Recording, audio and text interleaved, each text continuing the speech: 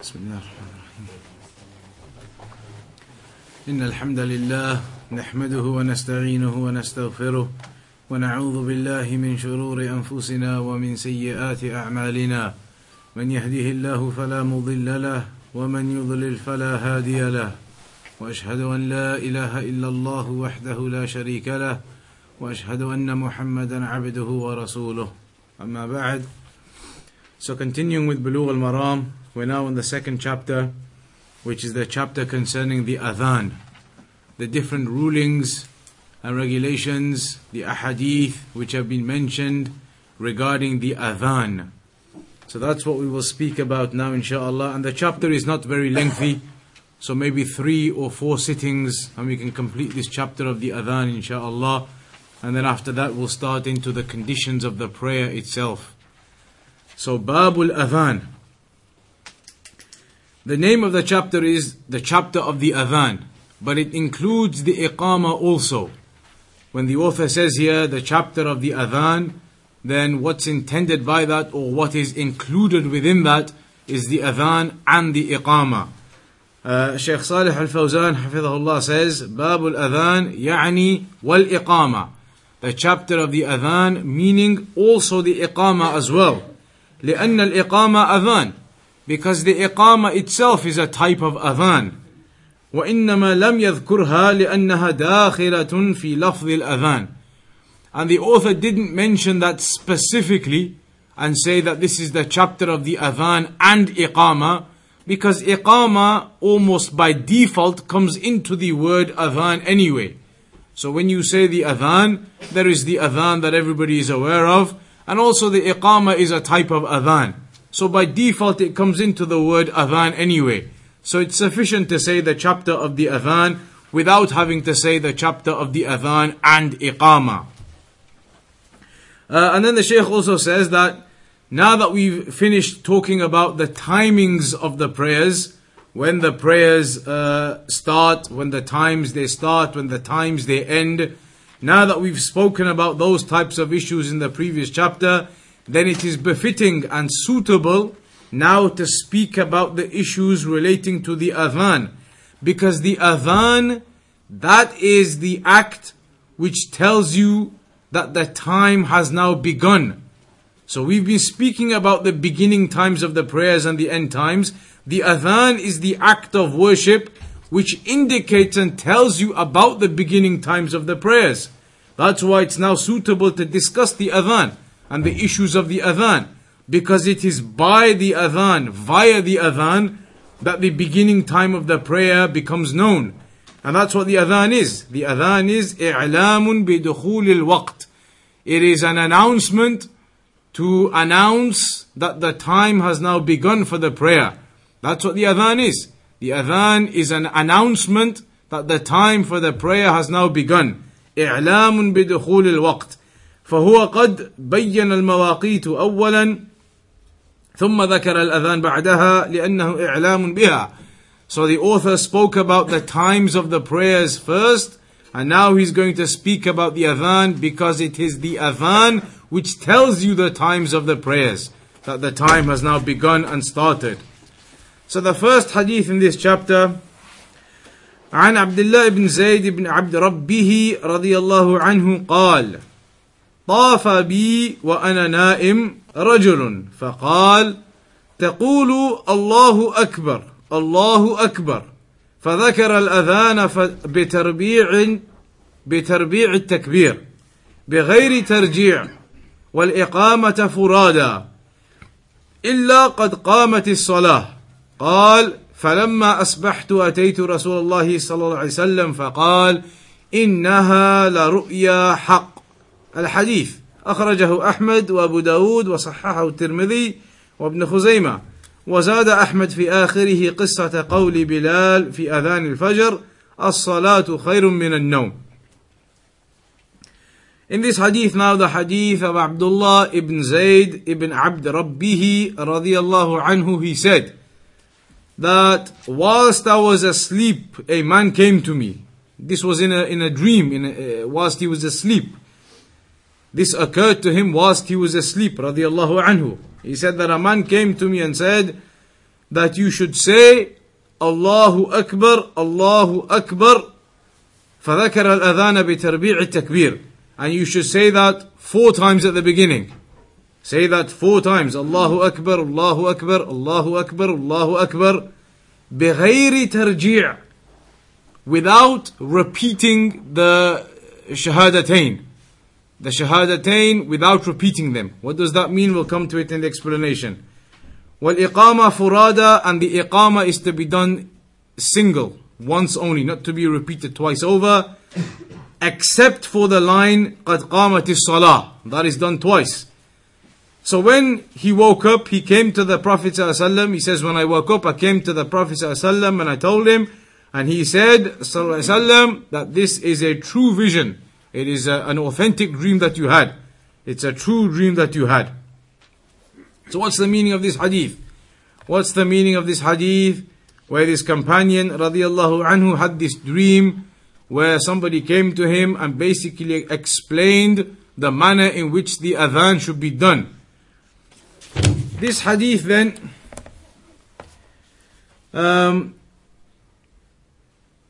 the Shaykh says it refers to the adhan and the legislation of the adhan. The legislation of the adhan, the fact that the adhan is something which is legislated in the religion, that is proven by the Quran and the Sunnah and the consensus of the scholars. So you have ayat in the Quran which explain and prove the validity and the legislation of doing the adhan. From those ayat are, for example, وَإِذَا نَادَيْتُمْ إِلَى الصَّلَاةِ اتَّخَذُوهَا هُزُوًا. In Surah Al-Ma'idah, ayah number 58, Allah subhanahu wa ta'ala says that when you make the call to the prayer, then they would mock it. And this was referring to some of the Jews and the Christians who at that time, they used to mock the Muslims when they used to make the adhan. So Allah subhanahu wa ta'ala mentioned that in the Quran, speaking about the adhan. وَإِذَا نَادَيْتُمْ إِلَى الصَّلَاةِ. And if you make the adhan, if you make the call to the prayer, then they would mock at it. They mock at it. And that was some of the Jews and the Christians who used to mock at the adhan. Similarly, you have in Surah Al-Jumu'ah, يا أيها الذين آمنوا إذا نودي للصلاة من يوم الجمعة فاسعوا إلى ذكر الله. يا أيها الذين آمنوا, O you who believe, إذا نودي للصلاة, if the call to the prayer is made. And that is again obviously referring to the adhan. If the adhan for the prayer is made, if the call to the prayer is made, then hasten towards the prayer, hasten towards the remembrance of Allah. That is in Surah Al-Jumu'ah, ayah number 9. So these ayat from the Quran, they indicate the legislation of the adhan. Similarly, you could also add to that Surah Al-Fussilat, ayah number 33, where Allah said, وَمَنْ أَحْسَنُ قَوْلًا مِمَّنْ دَعَا إِلَى اللَّهِ وَعَمِلَ صَالِحًا وَقَالَ إِنَّنِي مِنَ الْمُسْلِمِينَ. Who is better than the one, who is better in speech than the one who calls to Allah and does righteous actions and says that I indeed am from the believers, from the Muslims? Who is better in his speech than the one who calls to Allah and does righteous actions and says indeed I am from the Muslims? How is that a proof for the adhan? Who is better in speech than the one who calls to Allah and does righteous actions and says indeed I am from the Muslims? Where's the proof for the adhan? Calling to Allah. وَمَنْ أَحْسَنُ قَوْلًا مِمَّنْ دَعَا إِلَى اللَّهِ. Who is better in speech than the one who calls to Allah? Some of the scholars, they say this ayah was revealed regarding the mu'adhineen, the people who make the adhan, that they are the best of the people in speech because they are calling to Allah, they are calling to the prayer. And yes, the ayah generally refers to da'wah in any case, giving da'wah, calling the people to Islam, calling the people to Tawheed, giving the da'wah of this religion. The ayah encompasses that. But some of the scholars said that specifically it was actually revealed regarding the adhan. That who is better in speech than the one who calls to Allah, i.e. the one who does the adhan, calls the people to the Tawheed, calls the people to the salah, to the prayers, to the worship of Allah. So all of these ayat in the Quran, they explain the legislation of the adhan. And there are the ahadith clearly, the one that we have just mentioned now, that we are going to speak about now inshallah. And the agreement of the Muslims, consensus of the scholars, that this is something from the signs of Islam, one of the markers of Islam, something that Islam is distinguished by, that you hear this adhan for the prayer.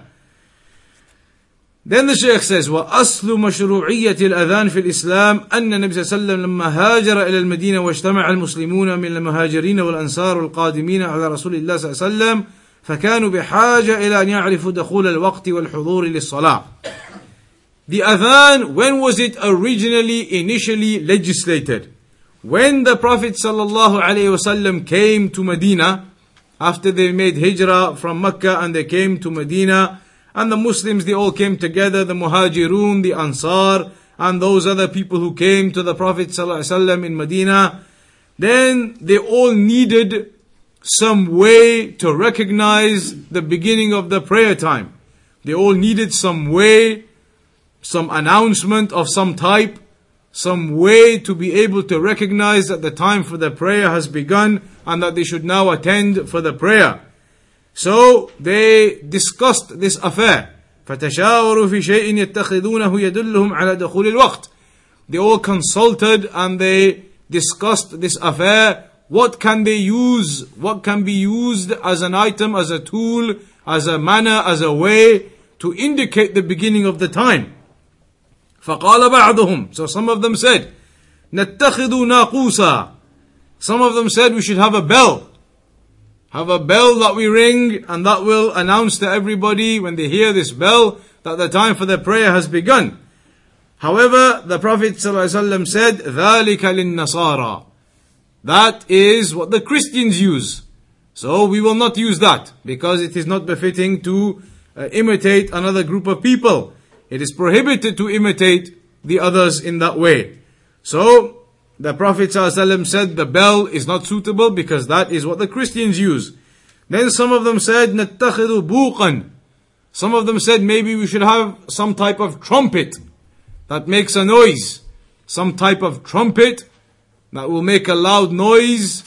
Some type of, where you blow into it and it will make a noise. And so that will announce to the people that the time for the prayer is begun and the people should attend. But again, the Prophet ﷺ said that this type of trumpet-like item, something you blow into and it makes a noise, then that is what the Jews they use. ذَلِكَ لِلْيَهُودِ. They used to use this type of item. So again, that was not accepted. Then some of them said, نُوقِدُ نَارًا. We should light a fire. Have maybe some high post somewhere on top of some high place, and we light that fire at the time of the prayer, so everybody when they see this fire has lit up now, that's the time for the prayer. Some of them said maybe we should do it that way. Have some fire somewhere which is visible and we light that fire every time when the prayer starts. Again, the Prophet ﷺ said, هَذَا فِعْلُ الْمَجُوسِ. This is what the fire worshippers do. The fire worshippers, they used to have clearly their worship associated to fire.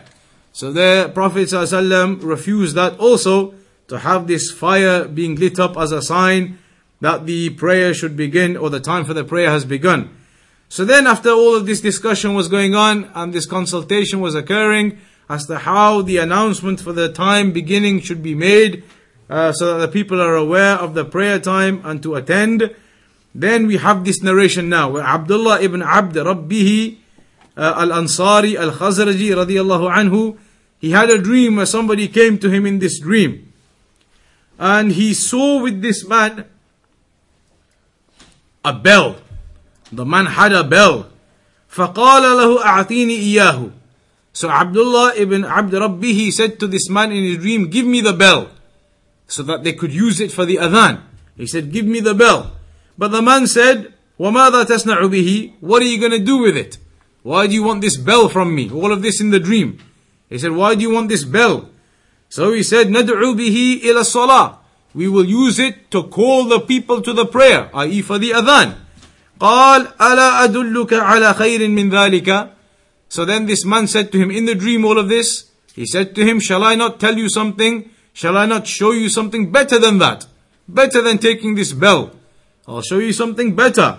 قال بلى. So Abdullah ibn Abd Rabbihi, he said, of course, show me. So then he said to him, say Allahu Akbar, the adhan. He gave him the form of the adhan in his dream. فذكر الأذان بتربيع التكبير وبغير ترجيع. So then in this hadith, in this dream, the man tells him how to make the adhan by saying Allahu Akbar 4 times at the beginning, بتربيع التكبير, Allahu Akbar, Allahu Akbar, Allahu Akbar, Allahu Akbar, and then بغير ترجيع. بغير ترجيع. What that means is, bear this in mind now, there are narrations with 2 different types of adhan. In fact, you could even say 3 different types of adhan. But here what we want to speak about is the tarji'. There is one narration, or there are some narrations which say that the adhan should be done in 4 at the beginning, Allahu Akbar, Allahu Akbar, Allahu Akbar, Allahu Akbar, and then what? Ashhadu an la ilaha illallah, Ashhadu an la ilaha illallah. Then Ashhadu anna Muhammad Rasulullah, Ashhadu anna Muhammad Rasulullah. So far up to 8. Then after that, Hayya ala salah, Hayya ala salah. 10, Hayya ala al-falah, Hayya ala al-falah. 12, Allahu Akbar, Allahu Akbar. 14, La ilaha illallah. 15 sentences. That is the standard adhan. That is what is popular amongst the people. That is what is widespread. That is what the evidences indicate. The 15 sentences. However, there is one type of adhan where there are actually 19 sentences. That's the one which is known as tarji'. But this narration, in the dream, he dreamt it with the 15 lines. And the narration specifically says it wasn't the adhan which is 19 lines. There are some narrations of the adhan with 19 lines. How do you end up with 19 lines? The 15 lines everybody understands. Allahu Akbar, Allahu Akbar. Allahu Akbar, Allahu Akbar. Ashhadu an la ilaha illallah, Ashhadu an la ilaha illallah. Ashhadu anna Muhammad Rasulullah, Ashhadu anna Muhammad Rasulullah. Hayya ala salah, Hayya ala salah, Hayya ala al-falah, Hayya ala al-falah. Allahu Akbar, Allahu Akbar, La ilaha illallah. 15. How do you get to 19? In one talk, Allahu Akbar, and he said Allahu Akbar, Allahu Akbar. Almost, not quite. Almost. 4 times. The shahada. Not the Allahu Akbar, the shahada. So the first 4 parts stay same. Allahu Akbar, Allahu Akbar. Allahu Akbar, Allahu Akbar. You're up to 4 so far. Then he says quietly to himself, Ashhadu an la ilaha illallah. Ashhadu an la ilaha illallah. So now you got to 6. Then he says it loud twice. Ashhadu an la ilaha illallah. Ashhadu an la ilaha illallah. Now you're up to 8. Then quietly, Ashhadu anna Muhammad Rasulullah. Ashhadu anna Muhammad Rasulullah. So now you're up to 10. Then loud twice. Ashhadu anna Muhammad Rasulullah. Ashhadu anna Muhammad Rasulullah. That's up to 12, huh? Then after that you finish off the remainder as it is. And you'll end up with 19. Why will you end up with 19? Because the Ashhadu an la ilaha illallah, you've said that not twice but 4 times. And Ashhadu anna Muhammad Rasulullah, you've said that not twice but 4 times. Twice quietly, twice loud. Twice quietly, twice loud. Everybody understand that? So that's how you will end up with 19. That's known as tarji'. But in this narration, the point of it is, in this narration he specifies that in the dream he was not given the tarji' version. He was taught the 15 sentences version. Without saying the Ashhadu anna Muhammad Rasulullah, Ashhadu an la ilaha illallah quietly to yourself. Without saying it quietly. Just the loud. Twice loud, twice loud. So you end up with 15 sentences. That's what this narration indicates. That's important because the next narration is going to indicate the opposite. فَدَلَّ هَذَا الْحَدِيث عَلَى مَشْرُوعِيَّةِ الْأَذَانِ لِلصَّلَوَاتِ الْخَمْسِ. So this hadith indicates the legislation of making the adhan for the 5 prayers. قوله بتربيع التكبير في أوله معناه الاتيان بالتكبير 4 مرات. This hadith says that he was taught in the dream to say the takbir 4 times at the beginning. 4 times at the beginning. Allahu Akbar, Allahu Akbar, Allahu Akbar, Allahu Akbar. 4 times at the beginning. من غير ترجيع. Then after that, أشهد أن لا إله إلا الله, أشهد أن لا إله إلا الله, أشهد أن محمد رسول الله, أشهد أن محمد رسول الله. That's it. 2 and 2. That's it. Without the tarji'. The tarji' version, you would say, أشهد أن لا إله إلا الله, أشهد أن لا إله إلا الله, and then أشهد أن لا إله إلا الله, أشهد أن لا إله إلا الله. Then, Ashhadu anna Muhammad Rasulullah, Ashhadu anna Muhammad Rasulullah, Ashhadu anna Muhammad Rasulullah, Ashhadu anna Muhammad Rasulullah. In that version, you say each one 4 times. But in this hadith, it was just twice and twice, standard. Then, in the end part of the hadith, it says, وَزَادَ أَحْمَدْ فِي آخِرِهِ قِصَّةَ قَوْلِ بِلَالِ. In the narration of Imam Ahmad, it is mentioned in the end of it, the part relating to Bilal ibn Abi Rabah, who was the freed slave of Abu Bakr radiyallahu anhu. Abu Bakr as-Siddiq radiyallahu anhu bought him, he brought him and he freed him. And that's what a mawla is. When you see the term mawla, mawla means he used to be a slave and then he was freed. So the addition which is added at the end of the narration, it says that except for Fajr, in that one you add as-salatu khayrun min an-nawm, that the prayer is better than sleep. as-salatu khayrun min an-nawm. وهذه زيادة تقال في آخر أذان الفجر بعد قول المؤذن حي على الفلاح. And this is said at the end of the adhan in Fajr, after you've said حي على الفلاح. And that will come in more detail later on too. So here so far, the narration says that Abdullah ibn Abd Rabbihi radiyallahu anhu had this dream, where this person came to him and told him about how to do the adhan. And he basically told him in this dream that you say Allahu Akbar 4 times at the beginning, as we do, Allahu Akbar, Allahu Akbar, Allahu Akbar, Allahu Akbar. Then you say, Ashhadu an la ilaha illallah, Ashhadu an la ilaha illallah. Twice, that's it.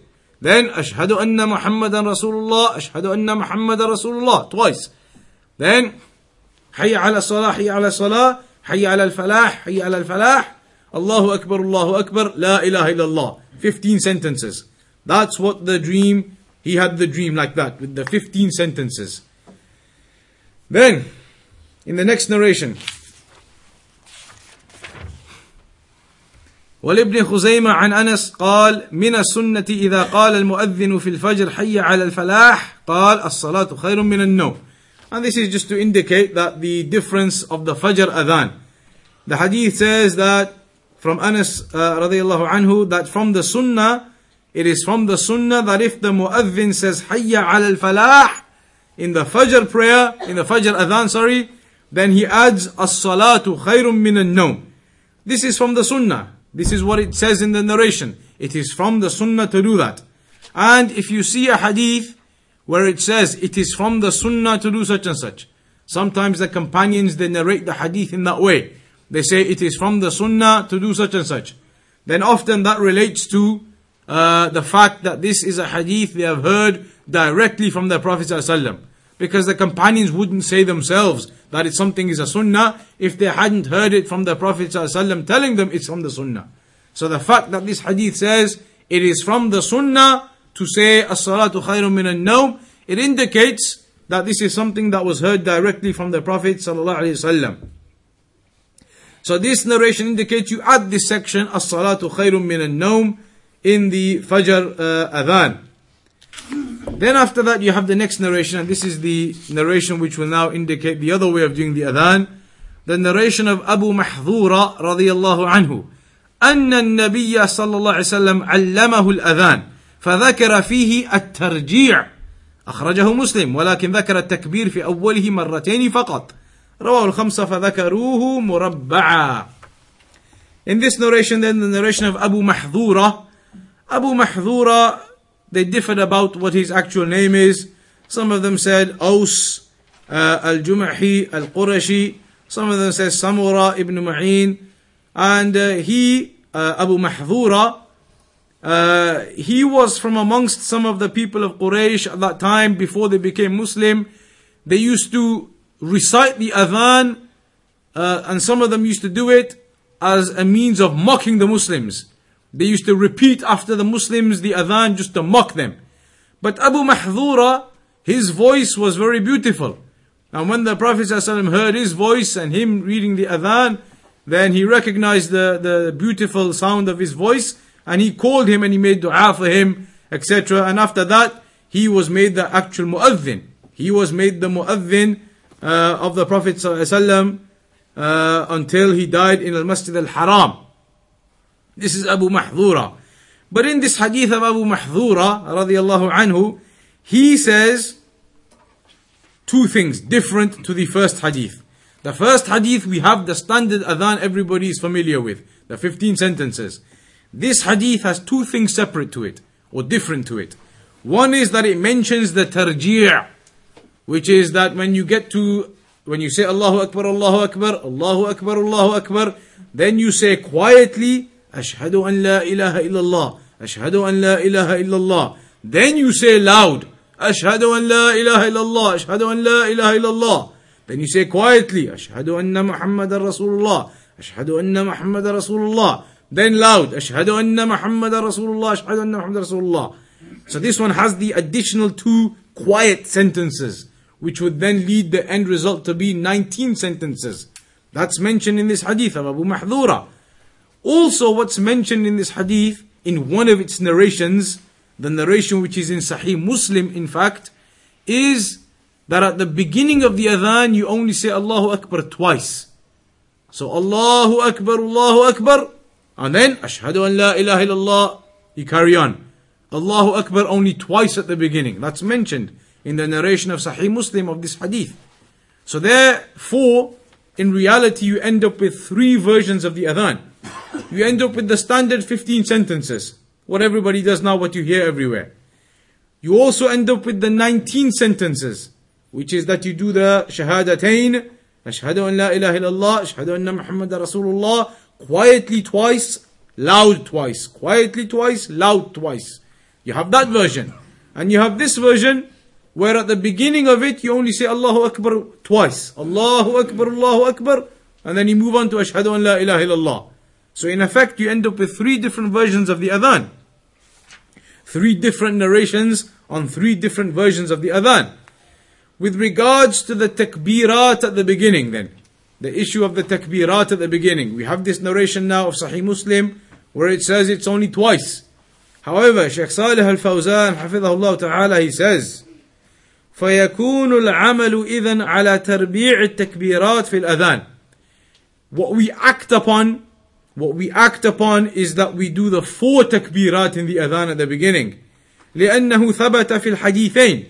Because that is something which is proven in 2 separate hadith. It is mentioned in 2 separate narrations, 2 separate hadith, that there are 4 takbirat at the beginning. Which ones? The first hadith that we mentioned, the dream, and also this hadith of Abu Mahdura, even though in one version of it, in one narration of it, in Sahih Muslim, there's only 2 at the beginning, Allahu Akbar, Allahu Akbar. In the other versions of the same narration of Abu Mahdura, there are actually 4. So therefore you do have 2 separate hadith, 2 separate narrations, which are indicating that you do the Allahu Akbar 4 times at the beginning. ولأن تربيع التكبير هو أذان بلال وأذان ابن مكتوم. Also because doing Allahu Akbar 4 times at the beginning, that is how Bilal ibn Abi Rabah, he used to do it, and Abdullah ibn Maktoum radiyallahu anhuma, that's how they used to do the adhan also in Medina, in the presence of the Prophet sallallahu alaihi wasallam.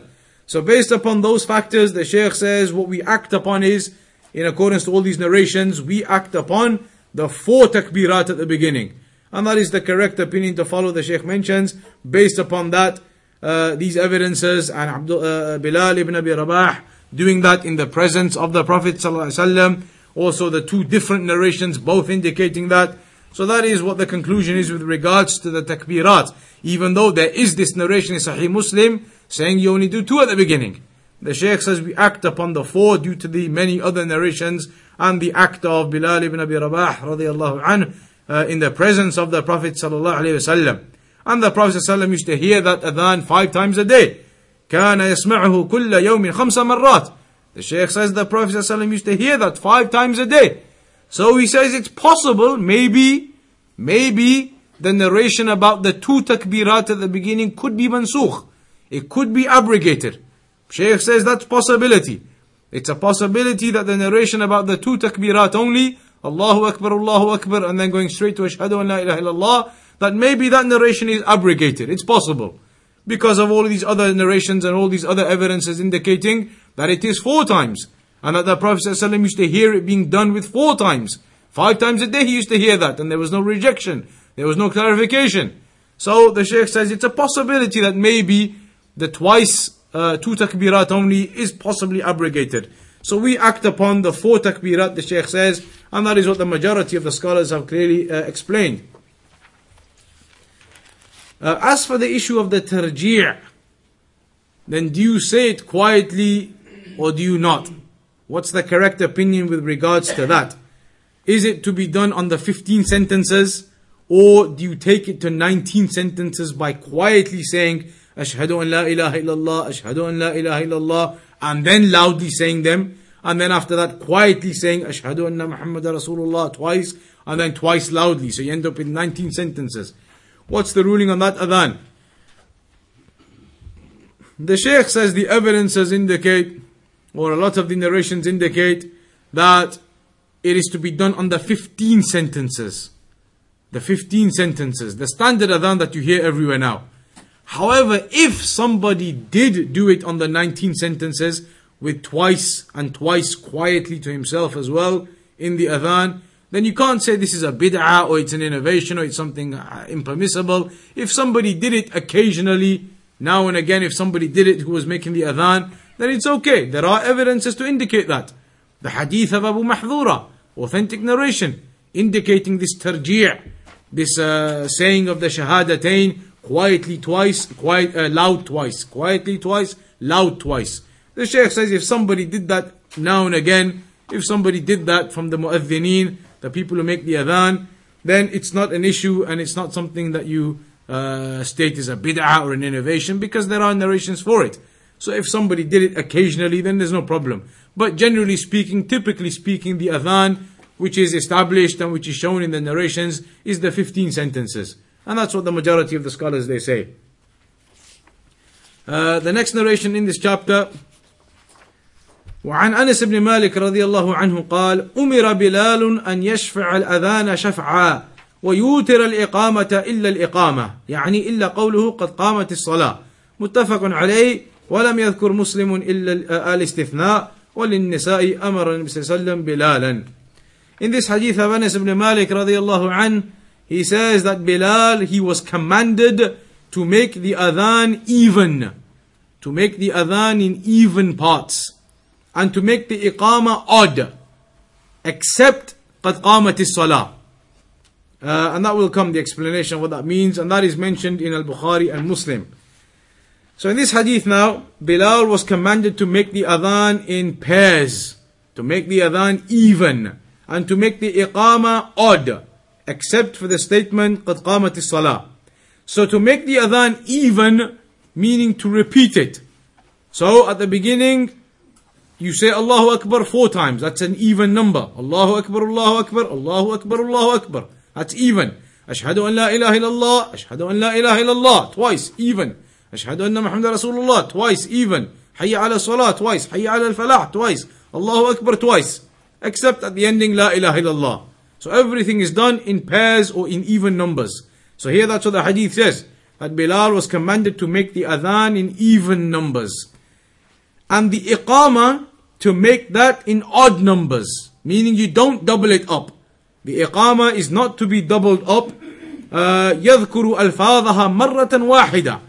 Its wording is done once only, except when you say قد قامت الصلاة, because that is done twice.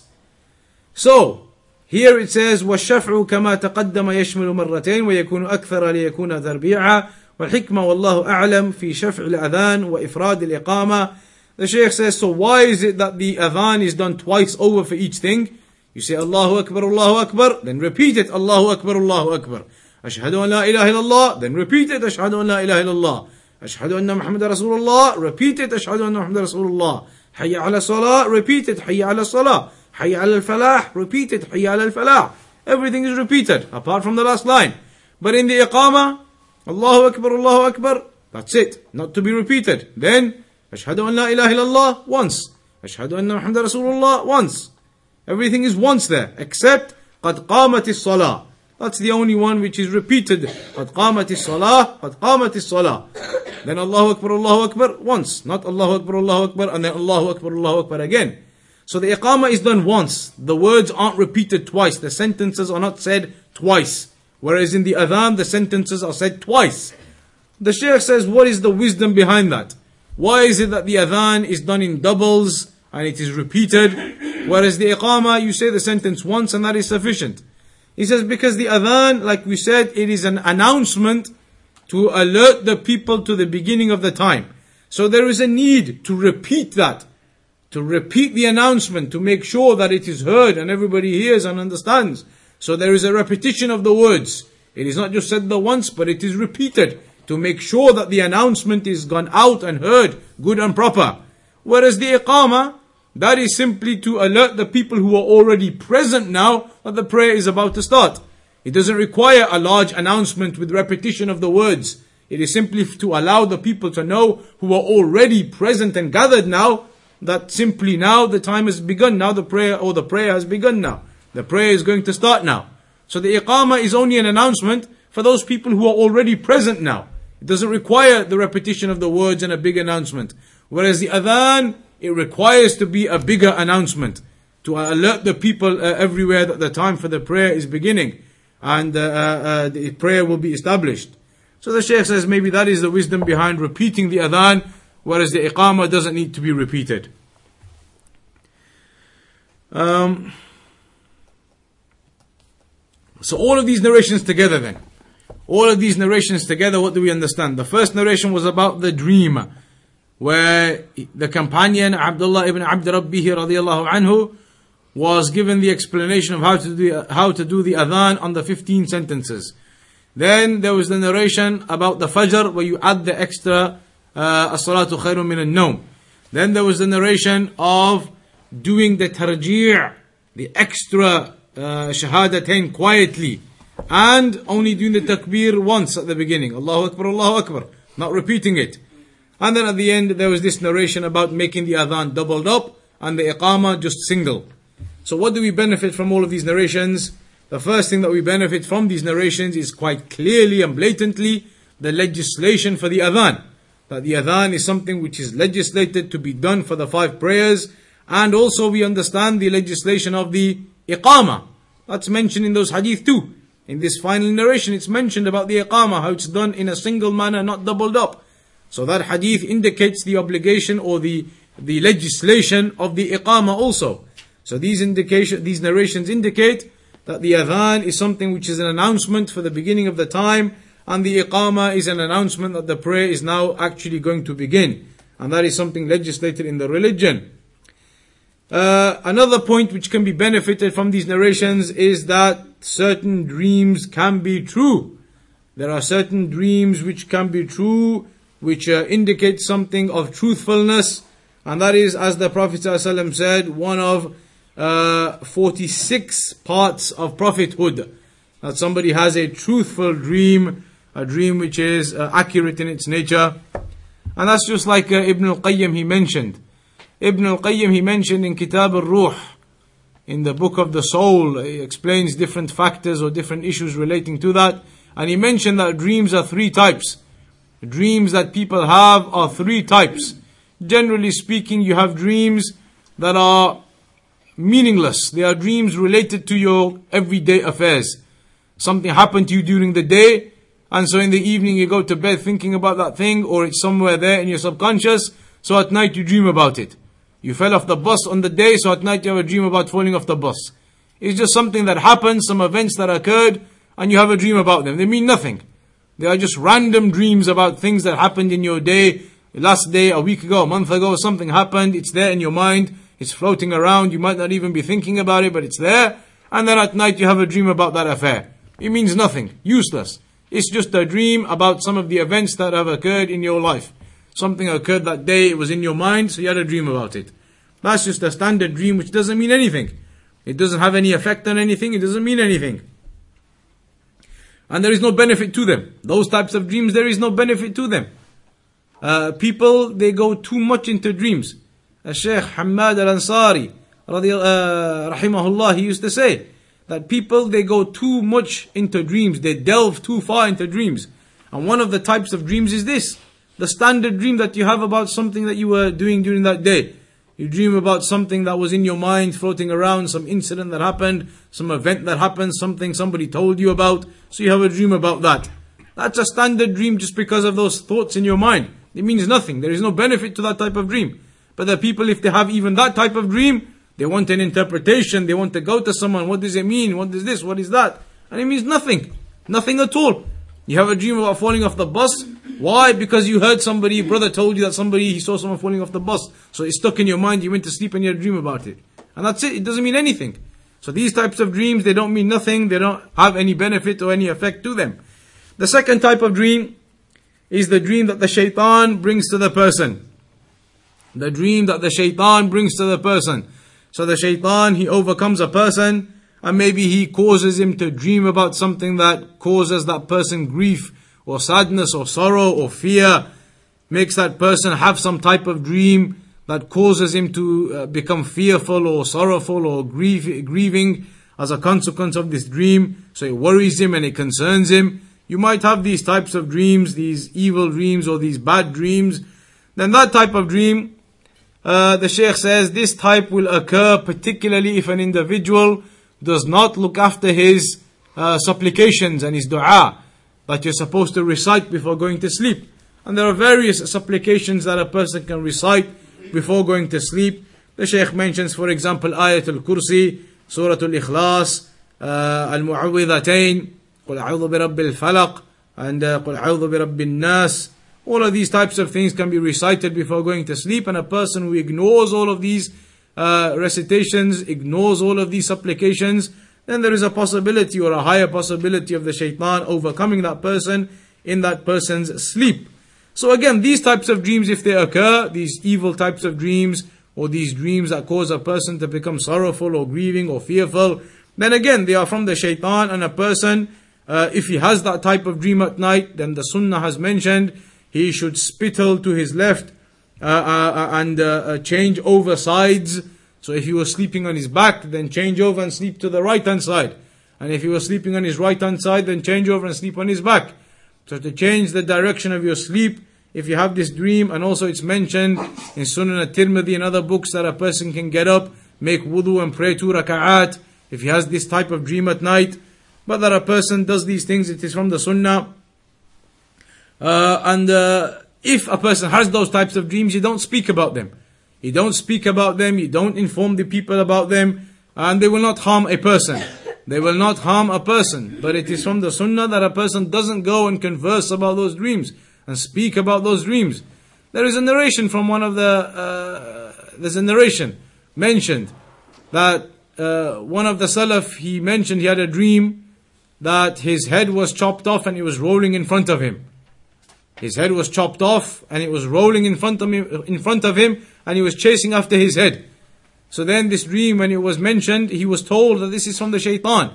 This is from the shaitan and it will not harm you. And this is from the sunnah of the Prophet ﷺ, that these types of dreams that are fearful or worrying or concerning to a person, then they are not something that will harm a person, but that he doesn't speak about them or converse about them to the people. And if you have them, spittle to your left 3 times, change the direction of your sleep, get up, make wudu, pray 2 raka'at, all of that can be done. The third type of dream is ar-ru'ya al-haq. That is the truthful dream. The truthful dream. وَهِيَ الَّتِي تَكُونُ عَلَى يَدِ الْمَلَكِ. And that is the type of dream that comes or occurs via an angel. That the angel comes and creates this dream or puts this dream into that person. يَأْتِي الْإِنسَانُ وَهُوَ نَائِمٌ فَيُرِيهِ أَشْيَاء. The angel comes and causes this person to view these things which are truthfulness. They are truthfulness and they are glad tidings. Glad tidings and truthfulness. And that is just like the hadith of the Prophet ﷺ in Sahih Muslim. إِنَّهُ لَمْ يَبْقَ مِنْ مُبَشِّرَاتِ النَّبُوَّةِ إِلَّا الرُّؤْيَا صَالِحَةً يَرَاهَا الْمُسْلِمُ أَوْ تُرَى لَهُ. That there is nothing left from the glad tidings of prophethood except the rightful, the truthful, the honest dream that a Muslim sees or he is caused to see. So these are the different types of dreams, and those types of rightful, truthful dreams, they are mentioned that the prophets and the messengers, they used to see them. For example, Yusuf alayhi salam. Similarly, Ibrahim alayhi salam, where he said in Surah As-Safat, إِنِّي أَرَى فِي الْمَنَامِ أَنِّي أَذْبَحُكَ. That indeed I have seen in a dream that I am slaughtering you. That was a truthful dream. come to him as a revelation, a type of inspiration. So these are the three different types of dreams. But like the scholars, they say people, they delve into dreams too much. Often the dream will be the first category, just something random that a person remembers from somebody telling them something, maybe something they saw during the day but they didn't pay attention to it, but it's stuck in their mind, and they have a dream about these things. They are nothing. Those dreams don't mean anything and there are no benefit to them. So the people, they should not be too concerned about their dreams. The people, they engaged far too much in attempting to interpret dreams and find someone who can interpret dreams. Maybe this will mean something, maybe that will mean something. And often it means nothing. And this is not a form of legislation. It is not a form of legislation or revelation. So the people should concentrate upon the legislation of the Quran and the Sunnah, learning it, rather than delving and giving so much importance to interpreting dreams. The next issue, the Shaykh says, في حديث عبد الله بن زيد وأبي محذورة دليل على الفرق بين الأذان والإقامة. We have understood from these narrations that there is a difference between the adhan and the iqamah in how they are done.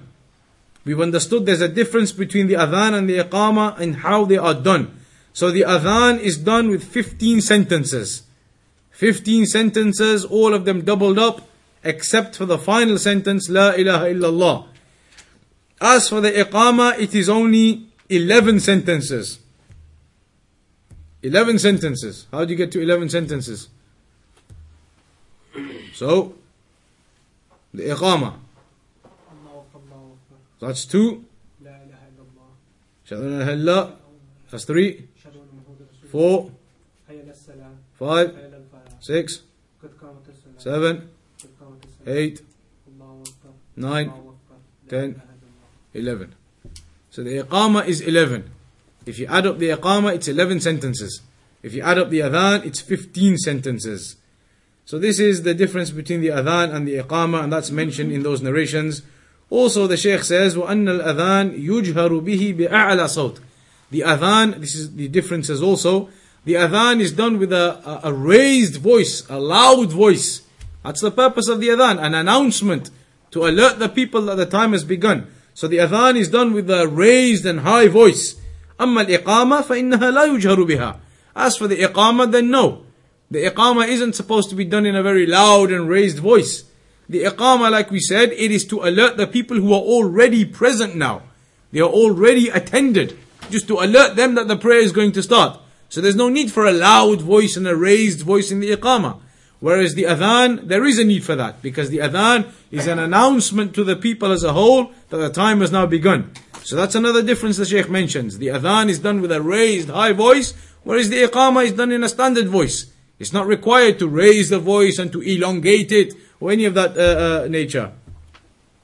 وأن الأذان يترسل في أدائه وأما الإقامة فإنه تحذر حذرا يعني يسرع بها. Another difference is that the adhan, it is elongated. You make the adhan in a manner which is a little bit longer, a little bit louder, longer, as it is an announcement for the entry of the prayer. Whereas the iqamah, it is not done in that same way. You don't make the iqamah elongated. The iqamah is done quickly. It is simply to alert the people that we are starting the prayer now. So it is done quickly and in a standard voice. Not like the adhan, which is done maybe a bit slower and louder so that the people can hear and the announcement is made. So those are differences between the adhan and the iqamah. So it's not really correct what the people do sometimes. They make the iqamah like they make the adhan. They make the iqamah very slow and loud, just as if they are making the adhan. And there's a difference in the type and in the manner they are done. The adhan is done slow and loud. The iqamah is done standard, quickly, normal. That is just to alert the people who are already here. Now we're starting. The next issue also it mentions is regarding في الحديث تربيع التكبير في أول الأذان وهذا هو الثابت. The hadith mentioned about saying Allahu Akbar 4 times at the beginning, and that is what is established. And that is what the majority of the scholars are upon, and that is what they act upon. As for the other narration which says 2, then that is not what the majority of the scholars are acting upon. The majority is that it is 4, and that is what should be done. في حديث عبد الله بن زيد دليل على عدم مشروعية الترجيع في شهادتين. Also, we have the narrations which indicate that it is not from the established adhan to make the tarji', to say the shahadatain quietly and then loud. Although, like the Shaykh says, if somebody did do it now and again, then it is okay, it is acceptable, because there are narrations and evidences to show it. So if a person did do it now and again, then it's okay, but not consistently and always. Person shouldn't do that consistently, persistently, always. But if he did it sometimes, it's okay. But the established adhan is simply the 15 sentences. Also at the end it says that the Salatul Fajr, you add the As-Salatu Khayrun Min Al-Nawm. But is that to be added in the first adhan for Fajr or the second adhan for Fajr? First. The first one.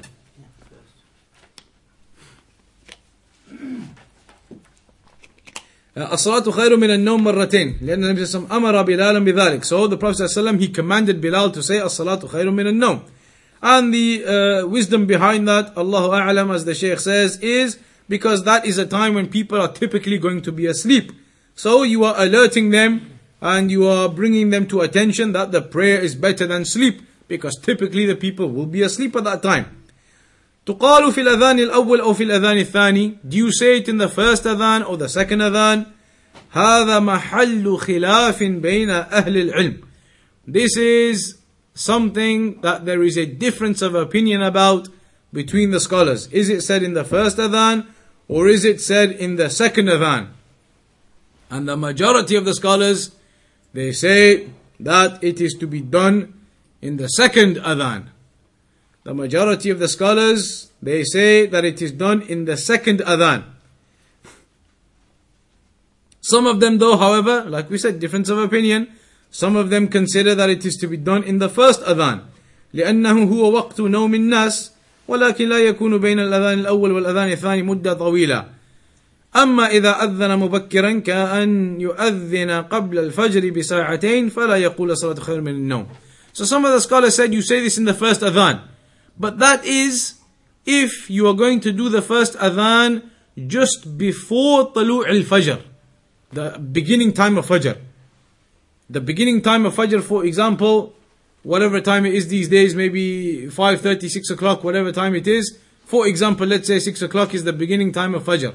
So if that first adhan was going to be done at 5:30 or 5:45, just before the actual adhan for Fajr, maybe 20 minutes or so before the actual adhan for Fajr, just before. If it was going to be done just before, then okay, say as-salatu khairu min al-nawm.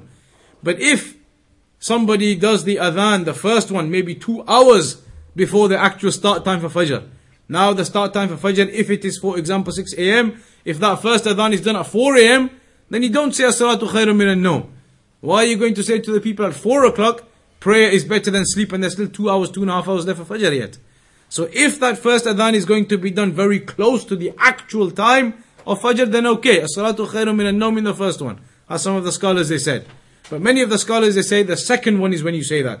Because the second one, that's the importance. Now everybody needs to get up. The first one, even if they don't get up yet. The second adhan, they need to get up now. So you tell them, as-salatu khayrun min al-nawm. Prayer is better than sleep. So that is what the scholars say, many of them, that you say in the second one, because that is the time when the people, they need to wake up, they need to get up. So it is more relevant to say it then. But it's a difference of opinion in which one it is said in. We'll just mention these next couple of hadith, they're very short and we'll conclude upon that. وعن أبي جحيفة رضي الله عنه قال رأيت بلالا يؤذن وأتتبع فاه ها هنا وها هنا وإصبعاه في أذنيه. رواه أحمد والترمذي وصححه. ولابن ماجه وجعل إصبعيه في أذنيه. ولأبي داود لوى عنقه لما بلغ حي على الصلاة يمينا وشمالا ولم يستدر. وأصله في الصحيحين. In the hadith of Abu Juhayfa, he says, radiyallahu anhu, that I saw Bilal making the adhan. He says, I saw Bilal making the adhan, radiyallahu anhu, and I was following him. I was following his mouth as he was making the adhan, here and here. I was following him making the adhan, here and here.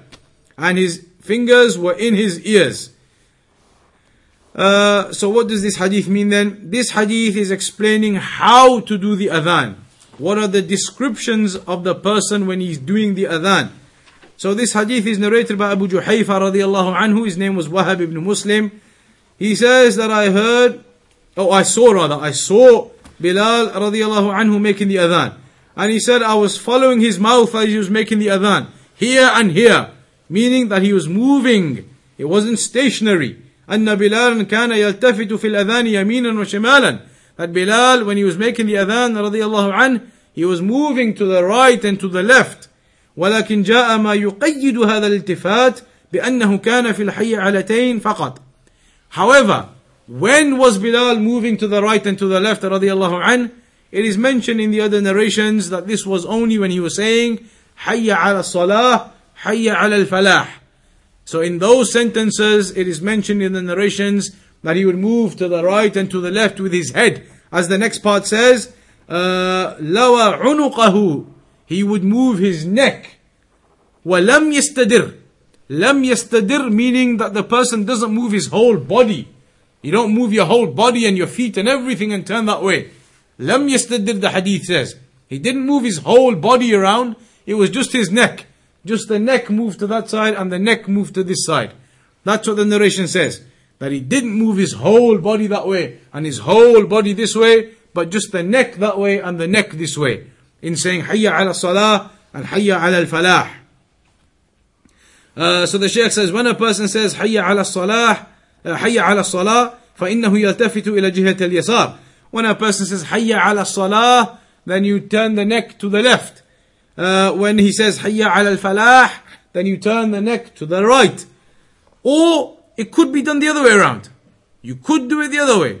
Hayya ala salah to the right, Hayya ala al-falah to the left. It's possible, the Shaykh says, أو بالعكس. Because the purpose of it is to get the call out everywhere. So whether you turn to the right first or turn to the left first, depending on which of the words you're saying, whichever way you turn, the point is that you are turning in the directions to make sure the voice goes out. So that is the purpose of it. بِأَنَّهُ يَدْعُ النَّاسِ, because he's calling the people, so he's spreading his voice out. And that's what it means. حَيَّ عَلَى الصَّلَاةِ, it means come to the prayer. Come to the prayer. Come and approach and attend the prayer. And similarly, حَيَّ عَلَى الْفَلَاحِ means come to success and approach success. So you're calling the people to that success and to that prayer, and you're turning your head to the left and to the right. But that is the head, not the full body. So also this narration, then what do we benefit? We benefit that the fingers are put in the ears. And in some narrations it says it was the index fingers.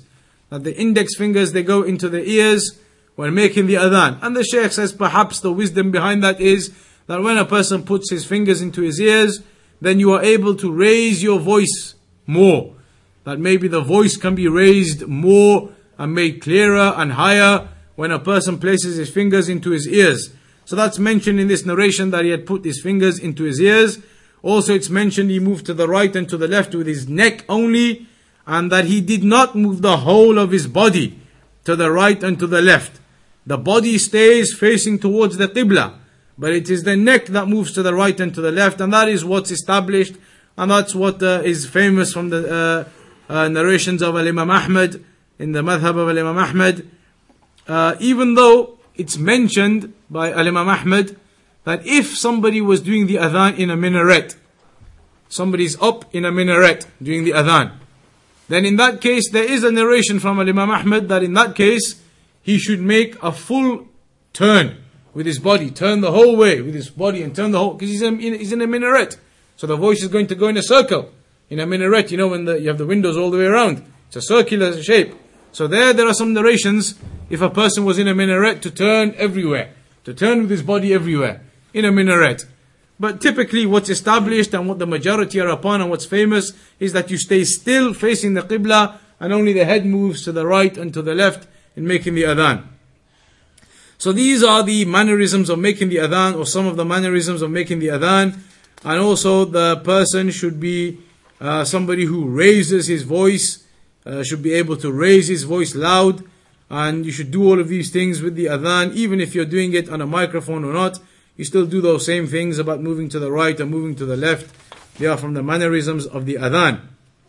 And the final narration we'll mention then, عن أبي محذورة رضي الله عنه أن النبي صلى الله عليه وسلم أعجبه صوته فعلمه الأذان.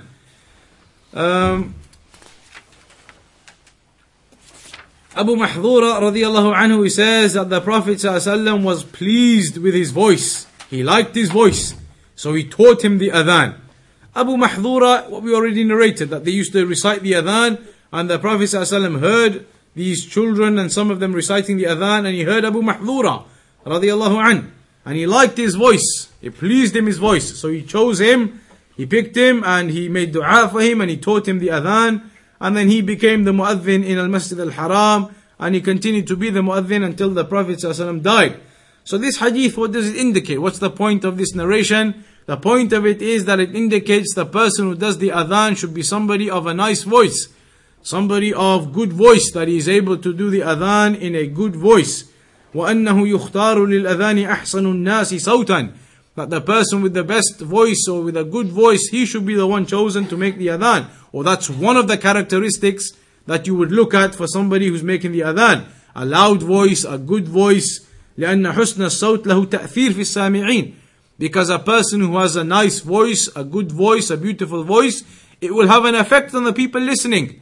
So a person who's making the adhan with a beautiful voice, it will affect the people listening. And they'll be affected by that adhan, it will enter their hearts, and perhaps that will cause them to come to the prayer. سواء كان ذلك في الأذان أو في تلاوة القرآن. Because a person who has beautiful voice, whether it's in the adhan or recitation of the Quran, that affects the people. كذلك يدل الحديث على أنه ينبغي للمؤذن أن يحسن صوته بالأذان. So the hadith indicates that a person, when he makes adhan, that he should beautify his voice in making the adhan. He should make the adhan nicely. لأن الأذان نداء للصلاة, because the adhan is a call to the prayer, the worship to Allah. لذا يستحب تحسين الصوت في الأذان. That's why it is liked, preferred to make the sound, the voice nice in the adhan. However, everybody should pay attention to the final part of this discussion. However, having said that you make the voice nice and you make the voice beautiful, that is in accordance to what the Sunnah has stated. And that does not mean that you recite the adhan in some sort of melodious way, with a tune to it, or with some type of melody to it. That is not from the Sunnah. That's not the meaning of making your voice beautiful. They recite the adhan with this beautiful recitation, and they make it long, and they put tunes and melody into it. All of this type of adhan, that's not from the Sunnah. And in fact, the Shaykh, he says, دون إخراجه إلى حد التطريب والتمطيط. You have the beautiful voice, but not to the extent you begin to elongate all of the words and the sounds in the adhan, as the people they do. They elongate everything, Allahu Akbar, and they make sounds and voice and melody and all these types of things. Then that is not that something should be done. The Shaykh says, كما يفعله الكثير من المؤذنين في هذه الأيام. Many people, they do that now, the Shaykh says. And that's incorrect. When the people, they try to sing the adhan almost, inverted commas. Then that is not correct, and that is not how the adhan should be done. Shaykh bin Baz, they said the same thing to him. And he said, the person who's doing the adhan, it is befitting that he should maintain the adhan and protect the adhan and keep it maintained from what? Keep it protected and safeguarded from melody and tunes and elongation. Because sometimes, Shaykh bin Baz, he said, the mu'adhineen, the people who make the adhan, they elongate the adhan, and by doing that, by putting these melodies and elongating it, they change the words by accident. They change the words sometimes. So for example, the Shaykh gave an example, Shaykh bin Baz, rahimahullah, he said you might hear them saying, Ashhadu anna Muhammadan Rasulallah. Ashhadu anna Muhammadan Rasulallah. What's the mistake? Muhammadan is okay? Rasulallah. Ashhadu anna Muhammadan mansub, it's okay, anna. But the next page should be Rasulullah. Ashhadu anna Muhammadan Rasulullah. Often the muadhin, you hear them, Ashhadu anna Muhammadan Rasulallah. Because they're doing the melodious tune, so it matches, it rhymes. Ashhadu anna Muhammadan Rasulallah. Like that. So because they try to make it beautiful, they end up swapping things in the adhan and changing the letters and the sounds. Often you hear them saying, Ashhadu, a lot of people do this, it's a common mistake. Ashhadu anna Muhammadan Rasulullah. Extend it. By saying anna, you're changing the meaning of it. And all of that is because the people, they try to make it sound beautiful. They try to elongate the sounds and things to make it beautiful. That's not the meaning of these hadith when it says, have a beautiful voice. A beautiful voice, a voice that sounds nice when you recite the words properly, accurately, without elongation and without melodies and tunes. That's the purpose of these narrations and these hadith. So it's incorrect what the people they do when they try to make the adhan into this beautiful sounding, melodious type of adhan, and they make mistakes in the actual wordings by trying to do that. Inshallah we'll conclude there then. We'll leave upon that point, and next time inshallah we'll carry on, and it's going to be the issue of the adhan in the Eid prayer and other types of prayers which are not fard prayers. What is the ruling on the adhan in those other types of prayers like the Eid prayers and those other types, the rain prayer, etc. What's the ruling on doing the adhan in those? And then also there's going to be about the narration when the companions and the Prophet ﷺ, they awoke late on one occasion. But inshallah we'll carry on with all of those affairs next time. وصلى الله على نبينا محمد وعلى آله وصحبه أجمعين.